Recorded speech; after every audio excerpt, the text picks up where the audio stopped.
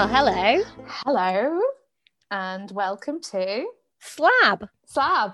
Oh my God, it's better when we're not looking at each other. I know, how weird. So this is our shorter version, our less manicured version. So this is where we're going to read out stories that have been sent to us. Yeah, we do limited research. Limited research. I mean, no. So this is this week we're looking at stories people sent in about the paranormal, and I'm going to go with this story. Okay, so during the early 80s, I rented a room in Hazel Grove, Stockport, so I could be near to my heavily pregnant fiancé, and I'd spent Christmas and New Year with her family and finally went home on New Year's Day in 1982. My landlady had gone on a cruise to the Bahamas for the holidays, and I did not want to stay in the house because it was so cold with no heating on. I arrived home at 9 p.m. I was so cold. I went to bed fully dressed with my dressing gown on, listened to soft music through my headphones and smoked a last cigarette. I felt tired and turned the music off and extinguished my cigarette.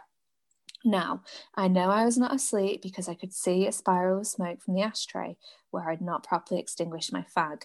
Suddenly, I felt the duvet pulled off me to my waist and I froze. I could not move. It was as though I was paralyzed. There was now sound only of the ticking of the clock. After a short while, the feeling left me, but I felt really scared. I went downstairs, taking the duvet with me, and made myself a cup of tea. That was where my landlady found me. I explained what had happened, and she turned a deathly shade of white. The colour drained from her face. She told me that the room I was in was the room that her husband, who I cancelled, passed away in. And he says, boy, was I glad to get married and get out of that house. Yep, sharing that one with you. That's scary. Wow, that's a good one. So I'm going to share a story. So Chris says, we just moved into our Welsh country cottage from a busy town. All was quiet and peaceful in the little lane outside our house on a hot, early August day. We were unpacking tea chests in our new sitting room, which was a cool refuge from the heat of the afternoon. Suddenly, there were footsteps. Not from the outside, but above our heads. They echoed across the ceiling, and we looked at each other in horror. Above us, our toddler slept, and we were each convinced in that moment that we had bought a haunted house. Time seemed to freeze when suddenly there was a loud banging on our new back door. And the man of the house bravely went to see what horrors were about to visit us from that source. But it was a little old man who stood outside the door, and he seemed human enough. Race day, he said. Pennebont trotting races. I always park my car up here to save paying the entrance charge. I just thought I'd let you know. As he walked back the way he'd come, his footsteps again echoed above our heads, and we realised with some relief that there was some quirk in the acoustics of our house that made it sound like his footsteps from the path were coming from the bedroom above us. We collapsed in fits of hysterical laughter in relief that our house wasn't haunted after all. 37 years later, we're still here and still remembering the day that we bought a haunted house. Oh, I like that story.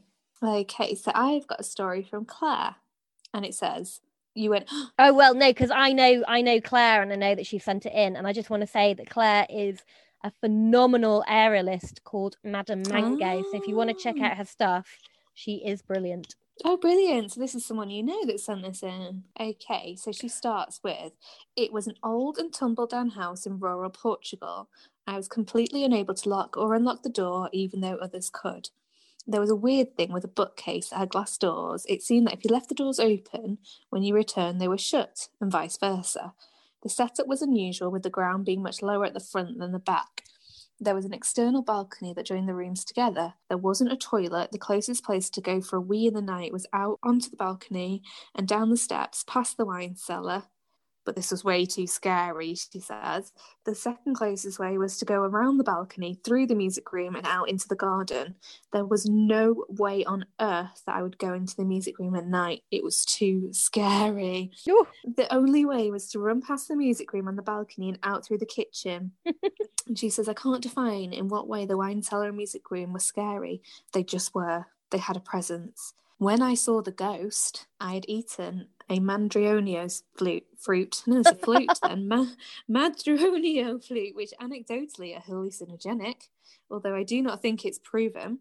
But I saw a figure in white walking towards the compost toilet, which was along past the garden. Clearly I saw her, but also clearly she wasn't there. Ooh. Other people claim to have seen another ghost who sold oranges on the track that went past the house, but I never had this experience. I also had a weird dream once about poltergeists that would push things and people into corners. It was very vivid, and in the dream, it pushed me into a corner. The force of it woke me up. I was squashed up at the head of the bed with all the bed's clothes squashed up with me. Ooh. Wow. That is terrifying. Yeah. And the music room, I think just having a room called the music room makes me quiver with horror. So I have a story from Ed. He writes in to say, it's a bit cliche, but I was mates with a ghost when I was small. Oh. My aunt is a clairvoyant, so she had to ask the ghost to leave me alone. I was staying up late every night and playing with him. After that, I never mentioned him again. Apparently, he was a little boy spirit called Matthew. Aww. Do you have another one? Yes, I do. This one is from somebody called Yanni. When I was young, I was fascinated by religions. I studied them all and then decided I really liked Wiccan, paganism, and Buddhism at the same time, so I was practicing them. One day, I was doing an initiation ceremony and the Lama was just finishing her mantra when I literally got kicked in the chest by air and fell back on my chair. Oh, wow. The creepiest one was dreaming about an auntie who I loved around the age of 5 to 7, and because of family things, I hadn't seen her or spoke to her after that. I moved to London and dreamed about her. We were having lunch and she told me she loved me and said goodbye. Aww. I called my mom and she told me auntie died last week. I'd literally had no contact with her for about 20 years and didn't even think about her ever, really. Wow, so she's come to say goodbye. How lovely. Oh, I've got one last one, and this is from Alex.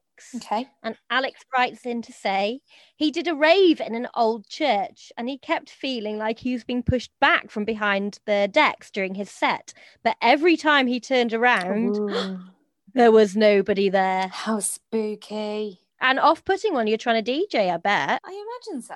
It's not really what you want, is it? No. Oh, I enjoyed those stories.